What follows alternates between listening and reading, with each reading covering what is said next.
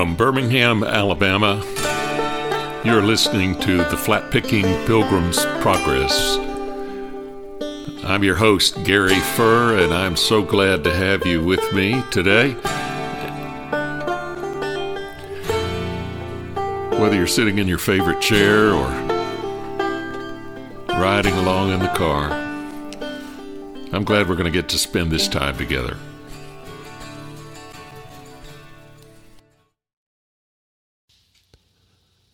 Originally, I trained to be a professor, but I'm thankful that I ended up staying in the pastorate. I would have loved a teaching vocation in a university, and I'm sure I would know a lot more because of all the reading I've learned you have to do when you're trying to stay ahead of the brightest students. But mostly I'm glad because of all that I would not have learned in a university or a seminary. I've lived on the ground.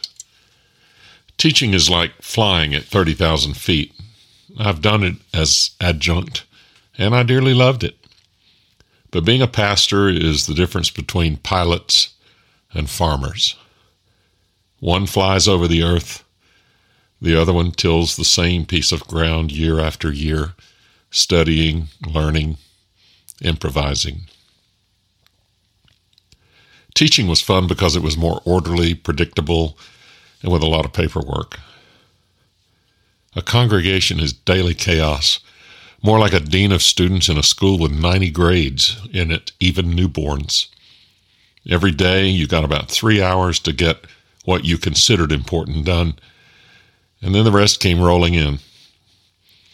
That's how life can be. This last week, my mother fell and sustained serious injuries that sent her to intensive care, and now she's moved to rehab, and we were just in chaos. But on that first day, after a 5 a.m. call, a frantic drive to her apartment, and 2 ambulance rides to University Medical Center in Birmingham, the chaos slowed to a waiting room. And it took me back to this blog post that I wrote in 2017. I hope if you're in a waiting room somewhere, outpatient, waiting for a test to come back, waiting on the end, or whatever it is, that maybe it will help you. Here it is. Lessons from the waiting room. This morning I pulled on my clothes at 5:30 a.m. and headed to the hospital to be with a member going into surgery. It took me back to that August day in 2001 when my baby sister had breast cancer. I wasn't pastor that day. I drove to Atlanta, took the day off, and went to be with my family as she fought the toughest fight of her, or maybe any of our family's, life. She's 12 years my junior. I left for college when she was only 5. I adored her more like a doting uncle than a brother, though as adults we've learned to be peers. She's smart, lovely, and it turned out quite a fighter. She went through it, survived, and is going strong. Still, I went back to that day, years ago. I sat helpless in a waiting room, unsure what the coming hours would bring. And here are some lessons that I learned. Wednesdays are usually the busiest day of the week for a pastor, even surpassing Sundays, at least Baptist preachers. Or at least me. That week, Vicki and I spent the day where many of our members find themselves at one time or another in the waiting room. As we awaited my sister's surgery, I found myself in the unusual position of the recipient of visits. As a family, we'd gone through all the decisions, phone calls, prayers, and anxiety that patient families do. Now the day had come, and we had to wait. Here are the lessons I learned in just that one day. The greatest enemy in the waiting room is boredom. You laugh, talk, tell stories, and every now and then find yourself staring at each other waiting for something else to say. Long periods of blanking it out, interspersed with imagining in there. There are so many feelings for just one day. Fear stops by in the morning, and pops back in when you least expect it. Hope, love, frustration, weariness, impatience, and irritation. They all pass through. All you can do is sit while they fly through your brain. People have truly different ideas in the waiting room of what the phrase "dress appropriately" means. Family, friends, and church members are a comfort. You don't have to say much. Just seeing a face and knowing a connection does something for you. All day long, people I hadn't met from her church came by and said over and over in a dozen different ways, "We care about you." It was truly humbling. Many friends came by and too graciously gave us over an hour of their busy lives to sit and help us laugh the time away. 3 church staff came to comfort us, and it did. Sometimes it's neat just to be her older brother from out of town. No tie. Hospital food must come from a single warehouse. I had the same thing I ate the last time I had a hospital meal. Some of the vegetables seemed to be prepared to drum up extra business for the gastro unit. Editor's note, this is better than it used to be. Time is timeless in a hospital. That explains why nothing starts when it is scheduled and why things go on longer than you were told, which reminds me of the little Catholic boy who visited a Baptist church with his friend for the first time and said, "What does it mean in your church when the preacher takes off his watch and lays it on the pulpit?" The Baptist boy said, "It don't mean anything at all." It's why surgery feels like eternity when you're waiting on it. You overhear some really interesting conversations. Over in the corner, a man from Jamaica recited the entire genealogy of his family to 2 kinswomen, loud enough for all of us to hear intermittently.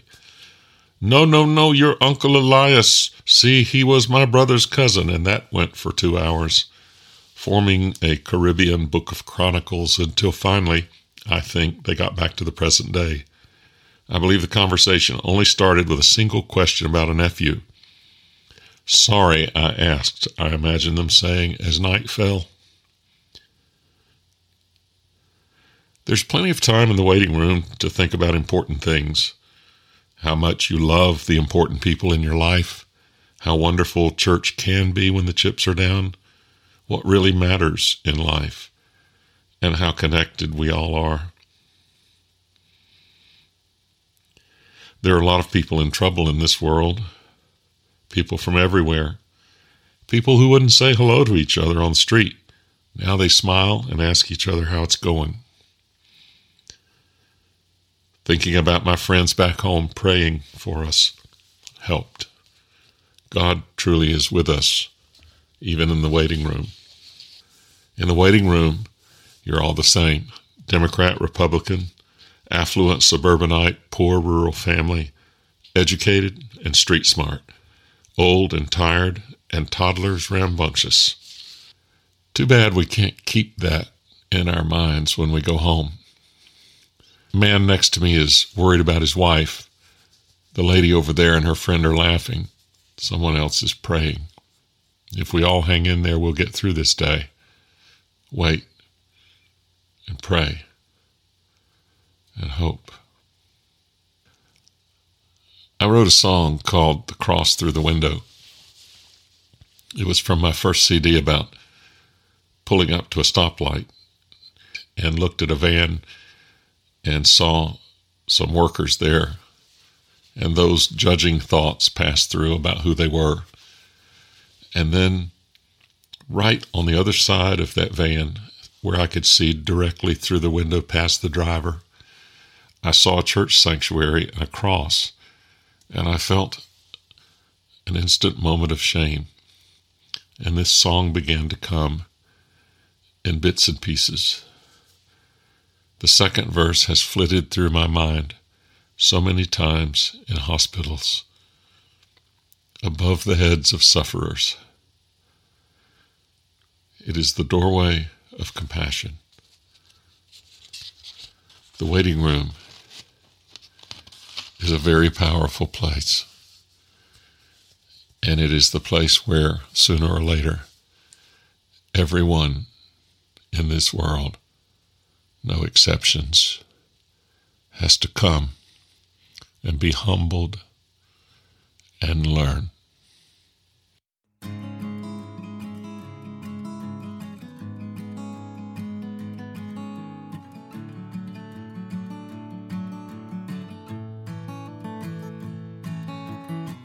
I was sitting at an intersection at the end of the day. A dirty van pulled up beside me, 3 or 4 men, hard to say. I judged them to be trouble, poor and not my kind. Then my eye looked through the window all the way to the other side, and I saw a sign. And I saw a sign.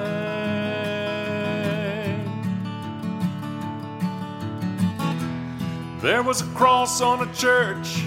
It was thick and deep and strong. I saw it through their window, saying something's wrong.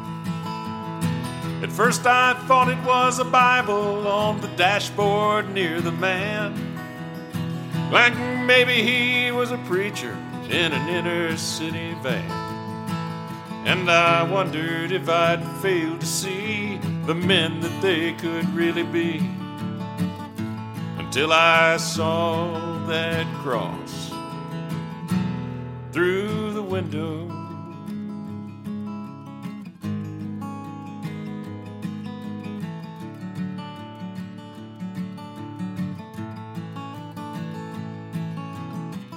I was walking with my head down in a hospital hall.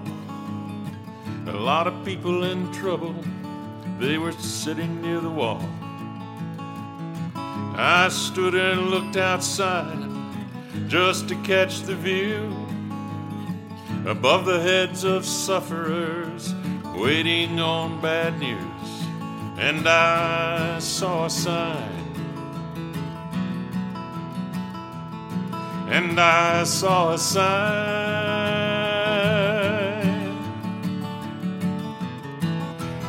There was a cross in a graveyard on a distant hill nearby.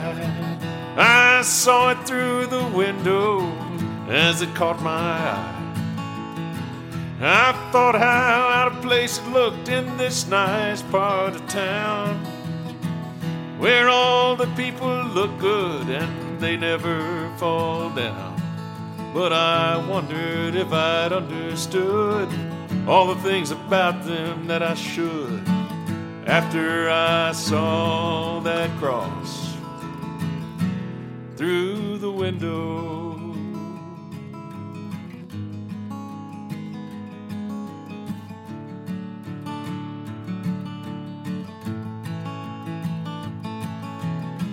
You can hang a cross around your neck or stick it on your car, but it won't do a bit of good until it tells you who you are. You can think you know somebody, you can think you know yourself, until you find the rest of it and stumble out of hell. Sometimes it's not the bad things that fail to set you free, but the deeper good within them. If only you will see the cross through the window, the cross through the window.